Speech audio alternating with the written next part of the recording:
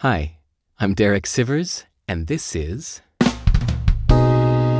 Where We Do and Don't Want Automation. I used to use Gmail, but one day as I typed my mother's email address in the To field, Google popped up a prompt asking if I also wanted to CC my uncle. That was so invasive and creepy that I deleted the account immediately and never used it again. I don't want automated intelligence in my private email.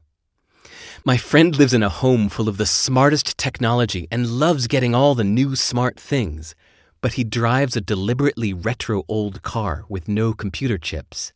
He loves to tinker with his car and wants to do any maintenance himself. Another friend lives in a tech-free rustic cabin with no screens, but drives a Tesla. I do everything on a broken old Linux laptop, using only the command line, usually offline, nothing in the cloud.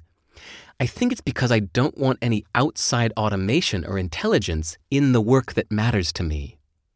When software is described as auto, smart, or intelligent, it means that somebody else put their rules into it. But I don't want my computer to do anything I didn't explicitly tell it to do. It shouldn't change what I typed unless I tell it to.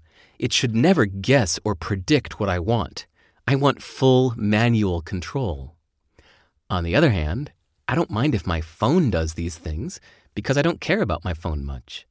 And I would love a high-tech car full of smart AI automation because I'm not a car aficionado.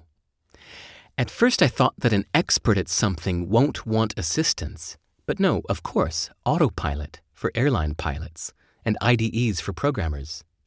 So I think it comes down to, first, how much of an expert you are at controlling this thing yourself. Second, how much you still enjoy doing it.